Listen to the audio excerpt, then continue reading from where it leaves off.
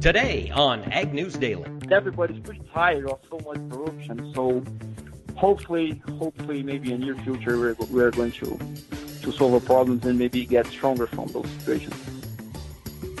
Good afternoon, everybody. My name is Mike Pearson. It is a Friday. It is May 19th, to be exact, and this is the Ag News Daily podcast. Joining me is my co-host, Delaney Howell. Delaney, how are you doing? I'm good, Mike. I'm ready for the weekend, but I'm not liking this cold weather. No kidding. We had storms come through the Iowa vicinity. What was that, Thursday night? I think it was Wednesday, wasn't it? Yeah, Thursday. It would have been Wednesday because yesterday was Thursday. Right. Yeah, it was Wednesday night. And so, there was substantial damage up in north central Iowa. The town of Greene had some damage. High winds all across Nebraska, southwest Iowa, up to the north. And Delaney, we had some damage on the Pearson Ranch.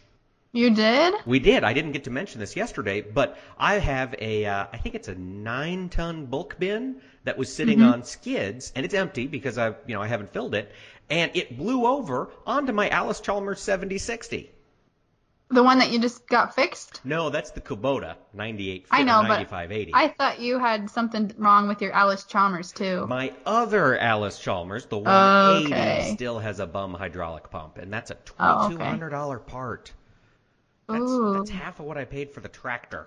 I was going to say, do you need the tractor that bad? Nope. So it's just sitting in the shed. But no, it dented the side panel on the hood of my 7060, which made me very sad. But that's a lot better than some other folks had it that same night. Yeah, definitely. And yeah, so then it brought in this cold front, and it's almost June, and it's like 50 degrees outside. Yeah, I got out my winter coat today. You did? I did. I was wearing my Carhartt to do chores this morning. Oh. Yeah, It was chilly. My ducks were a bit nippy. I bet they were. And you better bring them euphemism. inside. Oh, no. Nope. They need to come inside and get warm. No, they don't. They've got a heat lamp. I turned it on. Okay. Oh, okay, good. They got to get tough. Okay. As Johnny Cash said in A Boy Named Sue, I knew you'd have to either get tough or die. And that's where these ducks are. Oh, those poor guys. Builds character. Yeah, okay. Well, right. Mike, what do you have for news today? Well, I'm very excited. So, listeners, if you tuned in to us yesterday when we were talking to Jim Burns, we also had a conversation before the interview about the troubles that are going on in Brazil. There is impeachment talk in Brasilia, the capital of Brazil, just as there is impeachment talk in the capital of D.C. That talk continues today, and we will be joined later in this podcast by a visiting Brazilian. We'll be joined by a young man pursuing his graduate work at Northwest Missouri State named Pedro Ferreira, who is from Brazil, and he's going to give us his insights. But to kick off the show, I did have just one other piece of Brazil news.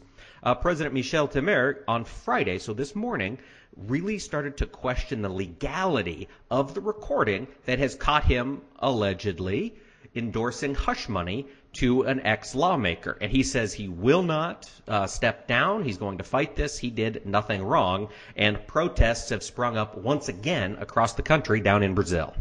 Yeah, we do have a good interview coming up. And I was really impressed with the knowledge he had about what has been going on. I mean, staying even here in America, he definitely was very knowledgeable. And so I'm really excited to get to that interview here in just a little while. Yeah, for sure. Now, so that's the news out of there, and I did just want to give a quick update. The Brazilian real was off about 8% yesterday. Today, it's a little stronger, but it's a little stronger because the dollar has found some weakness. So that's really what's driving it there. It's not necessarily that there's more confidence in Brazil. So that's where we're setting the stage for today, but there's other things going on in the world of agriculture, right, Delaney? There are a few other things. Honestly, I was working pretty hard to find us an interview today, so I didn't have as much time to do some searching for news. So I just have a few small things to share. The USDA reported that ag exports have been riding a 57-year surplus streak. Last year, total ag commodity exports totaled $135 billion. And that's $1.8 billion higher than 2015. That is good news because we love That is good news. shipping grains and livestock overseas. We also love converting some of this corn stockpile into ethanol. So that's another piece of news today. Poet, the large ethanol producer, is set to double the capacity of their Marion, Ohio plant. This was announced by Poet this morning. They're going to more than double the capacity. Right now that plant is producing nearly 70 million gallons a year, and by next year they want to have it producing 150 million gallons a year, and they're going to be, of course, producing nearly double the amount of ethanol. But never forget, when ethanol comes out, so does DDGs, distillers, dried grains, modified grains, gluten, you name it. And so they're saying with this expansion, high-protein animal feed production will also grow from 178,000 tons to approximately 360,000 tons of animal feed. So all of that stuff, a lot of it probably going to be railed west and south for cattle feed yards. I imagine a fair amount of it will be fed to pork and broilers right in that vicinity. I imagine you're probably right, Mike. The only other story I really had for today was that the Labor Department has released some data showing that the H-2A temporary visa program has had record numbers in the first couple of months here in President Trump's presidency. From January 1st until March 31st, farmers filed 4,100 applications to hire almost 71,000 guest workers through that H-2A visa program, which is up 36% from a year ago. The interesting thing I thought was I didn't realize that there were all sorts of restrictions to this H-2A visa program. And it's going to take me a little bit of research to remember what the new revisions are that President Trump is proposing to this program.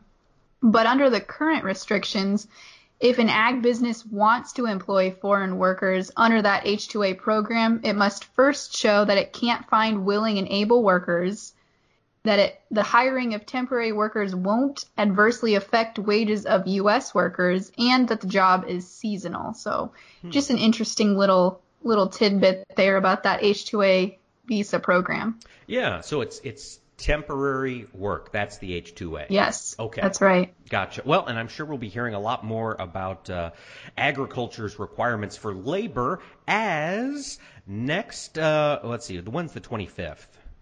Is that next Friday? Next week? Yeah, I think so. Today's the 19th, so whatever that is. So on the 25th, let's just go with that. Thursday. Oh, it's right there. It says date, Thursday, May 25th. Gosh, it's a Friday, ladies and gentlemen. My brain is checked out. So Thursday, May 25th, Senator Pat Roberts and Debbie Stabenow are beginning the Ag Committee's Farm Bill hearings in Washington, and they're kicking it off next Thursday, as I said, finally, with a hearing entitled "Examining the Farm Economy: Perspectives on Rural America." They haven't announced the witnesses yet, but they will announce that prior to the hearing. So here in the next week, we will learn who will be testifying, who will be helping shape the views that will shape the Farm Bill of 2018. That's all really exciting stuff, Mike. Isn't it? Edge of your seat. Edge of your seat excitement. Oh, Delaney, before we get to Pedro's interview, I had one other piece of information. So a couple weeks ago, we talked to Chad Colby. And Chad Colby, of course, big fan of drones. And drones, or remote-controlled, aircraft, whatever you want to call them, unmanned aerial vehicles, UAVs, they are all regulated by the FAA. But there was a plaintiff named John Taylor who just flies a drone for recreational purposes, doesn't make any money doing it, and he took the FAA to court and said, you don't have the right to regulate my drone, and the D.C. Appeals Court agreed with him and struck down part of the FAA's drone regulations. So as it stands today, if you are just flying a drone for a hobby, you do not have to register it with Uncle Sam. All right, that's good news for a lot of people out there, I'm sure. I imagine it is, yeah. With that, Mike, do you have any other news for us today? I have some market news. All right, why don't you read us today's closing market prices? Let's do that. Let's take a look at the closing prices because there is a fair amount of green on the screen today. Let's start with corn. July corn closed up today 6.5 cents, finishing at 3.72.5. December corn up 6 1/4, closing at 3.90 1/4. Over in soybeans, after yesterday's big slide to the downside, we did bounce back. July beans climbed 8 1/4 cents to close at 9.53 even. November beans up 7 cents, finished the day at 9.51 3/4. Looking at Chicago wheat, they even shared in this rally a little bit today. July wheat up 9.5 cents, closed at 4.35 1/4. December wheat up 8 1/4 cents, closed at 4.69 3/4. Jumping over to the livestock world, let's take a look over there and see exactly what we've got going on. Beginning in live cattle, we're going to start with the June live cattle contract. They climbed 52.5 cents to close the day at 123.45. August live cattle up $1.40, finished at 121.05. Jumping down to the feeder cattle. Feeders, the front month August contract up $1.10, closed at 150.45. September feeder cattle up 97.5 cents, finished at 150.22.5. Looking at lean hogs, the focus of yesterday's conversation with Jim Burns, we're getting closer to that $80 mark here on the front month June contract. Hogs closed up 35 cents, finished the day at 79.50. July lean hogs up 90 cents, closed above $80 at 80.17.5. One quick look at the June milk contract. Again, some strength, up 12 cents, finished the day at 16.32. Now, we will also be talking a lot about currencies for the next couple weeks, and a lot of that is related to Brazil. And with that being said, should we turn it over to Pedro and get an idea of what's going on in Brazil from a Brazilian? Yes, I think we should. I am really excited to announce today we are taking the Ag News Daily Podcast International. We have Pedro Ferreira from Sao Paulo, Brazil. And Pedro, I'll let you tell the city here in a second, but really quick, Pedro is a master's student at Northwest Missouri State, and he is going for spray technology and crop protection. Pedro, tell our listeners the city from where you are from. Sure. So I'm from the countryside of São Paulo State. I live in the city Ribeirão Preto, which is about, I would say, 3 hours from this São Paulo city. Now, Pedro, I was going to ask, for those of us in America, when we hear Brazil talked about, a lot of the time, especially in the world of agriculture, we end up talking about Mato Grosso State. Where are you from in relation to Mato Grosso? You'd be to the south of it, correct? South and... Yeah, correct. I mean, yeah. We have two states called Mato Grosso. Also, like, we have North Mato Grosso and South Mato Grosso. So Mato Grosso is the first one that would be in north part, and the one that would be in south part is called Mato Grosso do Sul. So okay. São Paulo State, it's in the border on the west side, west part of Brazil, which would be about, from Mato Grosso, about 5 or 6 hours. Gotcha. From São Paulo, I would say. Yeah. So Mato Grosso would be in the west part of Brazil, mate. Pedro, tell us how is Brazil's political system set up? Obviously, you have a president, but is it a democratic state similar to the United States, or is it very different? No, actually, it's pretty accurate. It's pretty similar here from the U.S. We live in a democracy as well. All the system and all the structure is pretty similar. We have president, we have a Senate, we have a Congress, and we have Supreme Court as well. So it's pretty much about the same.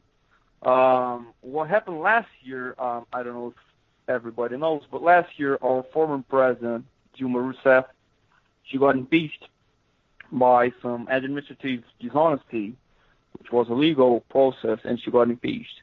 And then after her vice president, he got in charge of the country, and that's what nowadays, especially yesterday and a few days later, he's getting some accusations on. So mainly we have a pretty similar structure with the U.S. Okay, so the current president, is his name pronounced, is it Michael Temer? It's Michel Temer. Michel Temer. He was Dilma Rousseff's vice president. Yes. Okay. Yep. And as we've been watching the news here over the past couple days, there's allegations that I guess there's now proof, the tapes have been released, that allegedly he was encouraging the president of JBS, the packing plant, to continue paying off Eduardo Cunha to keep his mouth shut effectively about what happened during the impeachment process. What does that mean? Help us in America understand that a little bit. Is it, I mean, truly, did he get the presidency by illegal means, does it seem like? No, he didn't get the president by illegal means at all. I mean, it was a legal process. He was the next one to be the president if Dilma would be impeached. So it was pretty much like here. If Trump get impeached, the vice president get in charge. Okay. What's happening right now is JBS, they were getting investigated like in a few months ago. Joe Wesley, who is one of the fathers that are in charge of JBS, before getting legal investigation, he went to talk with the president in a private conversation, and he tapped the conversation. So in order he could get an agreement with the federal police. So he tapped the conversation and he asked stuff, he asked things, trying to, try to encourage the president to say some things that he would like to listen and to present to the police. So what's happening, 2 days ago in Brazil, the media, a specific journal, O Globo, came up with the news saying that the president would be encouraging people to pay for a guy who's being investigated, who's in jail now, to be shut up. So he wouldn't be talking nothing if he was paying for like 200 million. Yeah. So yeah. Yeah, it was big money. That's a lot. Yeah. So how do you think this will affect Brazil's economy and your whole structure? Do you think that the President Temer will be impeached as well? The impeachment process, unfortunately, takes a long time. It's a long process. So we have basically two ways to get the president impeached. One would be for a normal crime case, which would have to go for the Supreme Court. That would take, I don't know, maybe a month or two. The second one would be like by the Congress, so the Congress would have to have 3/4 of votes to get the president impeached. And that as well, it's a long process like we had last year and took at least 3 to 4 months. The third option is the president resigning, which he said that he's not going to resign. Yeah. He already said that. He said that yesterday. He said that he didn't do nothing wrong, and he wished that the investigations keep going, and it's going to prove that he's not guilty. So I don't know. I mean, I think nowadays, especially in the media, they are accusing everybody before the actual investigation. So I would say let's keep calm and let's see what near future, what's going to happen. But I would say not impeachment for now. For now, not. Maybe resigning. But if stuff gets worse, maybe the president might resign. Okay. Now, one of the things that really caught my attention really is this investigation process has gone on over 3 years with the Operation Car Wash, and is how prominent JBS and the Batistas are in Brazil's political world. Here in the U.S., if you're not raising cattle or hogs, you're probably not familiar with JBS. But down there in Brazil, those guys must be well connected. Yes, they are. Because JBS grew up so much in the last years, especially in the PT government, which was led by Dilma Rousseff and our former president Lula da Silva. Okay. They had a really good relationship between, and what happened is we had kind of like a public bank that was lending money for JBS, and especially the last few years they got bigger and bigger by public money. So the relationship between government in the past years was pretty good, was pretty tight. So that's why they started to get investigated, because they were investigating by the car wash, as you said, the PT government, the former government, and as a consequence, they started investigating JBS because they had some deals going on between governments. Gotcha. Okay, so that's where the concern is. Are they taking advantage of the public's money? Apparently they are, and actually JBS Brothers, they just said yesterday, or I think it was today, they feel sorry for whatever all they did, but that's the funny part. I mean, they feel sorry, but the federal police released them. They're not in jail at all now. They're now living in the United States. They're in New York. So that was a pretty good deal, you know. That was a pretty good deal. They basically said, if you can take the president, the current president, they're going to get away with the charges. So I don't know. I mean, hopefully we'll get more justice on that. Yeah. Pedro, what has been happening? Have you heard from anyone back home about what's been happening to the agriculture system in Brazil since this is all broken out? Well, it's pretty hard to tell because, I mean, unfortunately, every day is a new surprise. So we can predict the next day at all. You know, like we never know what's coming next. But I mean, all the investors, all farmers, I would say the entire country itself is waiting, and we don't know really. I mean, for agriculture, what I would say, unfortunately, investors they are going to be worried what's going on in Brazil.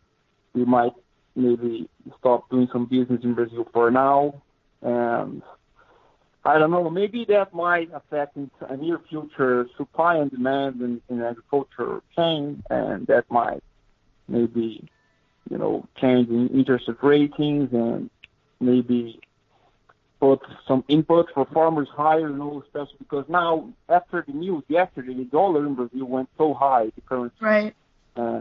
Yeah. Pedro, when you finish your graduate program, do you plan on moving back to Brazil? I don't know yet. Maybe start doing PhD here. Maybe doing, maybe continue my academic studies. I don't know, but I intend to go back to Brazil someday. My family run a business spray. We are a spray contractor, so we spray for farmers, and I'd like to help my family on that too. Yeah, definitely. Well, Pedro, we really appreciate you talking to us so last minute. It has been a really interesting conversation, and please feel free to let me know if you hear anything else about what's been going on in Brazil. Sure, I will. Thank you for the opportunity, I guess. Yeah. I mean, it's so unfortunate because, especially this week, Brazil was coming through a wonderful week. I mean, we were in a pretty bad crisis last year, and then now we were starting to, get the ship going again, and then came all these surprises. I mean, it's so bad for all the Brazilians. Yeah. Everybody's pretty sad. Everybody's pretty tired of so much corruption. So hopefully, maybe in the near future, we're going to solve our problems and maybe get stronger from those situations. I hope so, Pedro. Well, We'll let you get out and have a good weekend, and thanks so much for talking to us. Sure. Yeah, thank you. I wish you guys the same. All right, huge thanks to Pedro Ferreira for taking the time to be on with us and sharing his perspectives as a citizen of Brazil. We are going to be checking back in with Pedro. Delaney, as you mentioned at the start of this podcast, it's fascinating how connected he was to his culture's political world, his country's political world.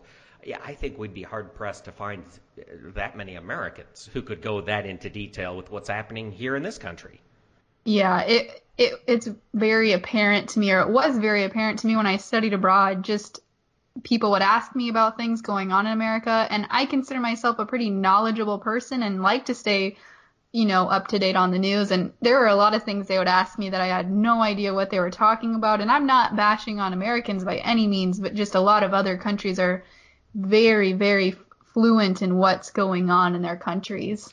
Yeah, it's interesting. I guess we've just got so much being awesome to do. We can't always focus on what's happening in D.C. Yeah. Let's see. So we're about to embark on the weekend and a fresh week. A fresh set of market news podcasts will begin next week. Do we have anything in the can as of yet, Delaney? We have an interview, I think, lined up for Tuesday to talk soybeans. We have the vice president of the American Soybean Association, I believe, if I remember correctly, is talking to us on Tuesday. Other than that, we got a few other things lined up. and it'll be good. It will. Next week should be a good week to talk soybeans, especially as this Brazil thing continues to roil our markets. That's right. That's right. And I think it's exciting. I just wanted to mention it again, but Pedro was really our first international guest we've had. So we hope to maybe continue down that path too. Who knows? Maybe Ag News Daily will be a global podcast one day. That's right. Global agriculture news. Every day. All day. That's right. That's good radio voice. Yeah. It's my Max Armstrong voice. All right, Delaney. With all of this being said, what do you think? Is it time to let the people go? Let's let the people go.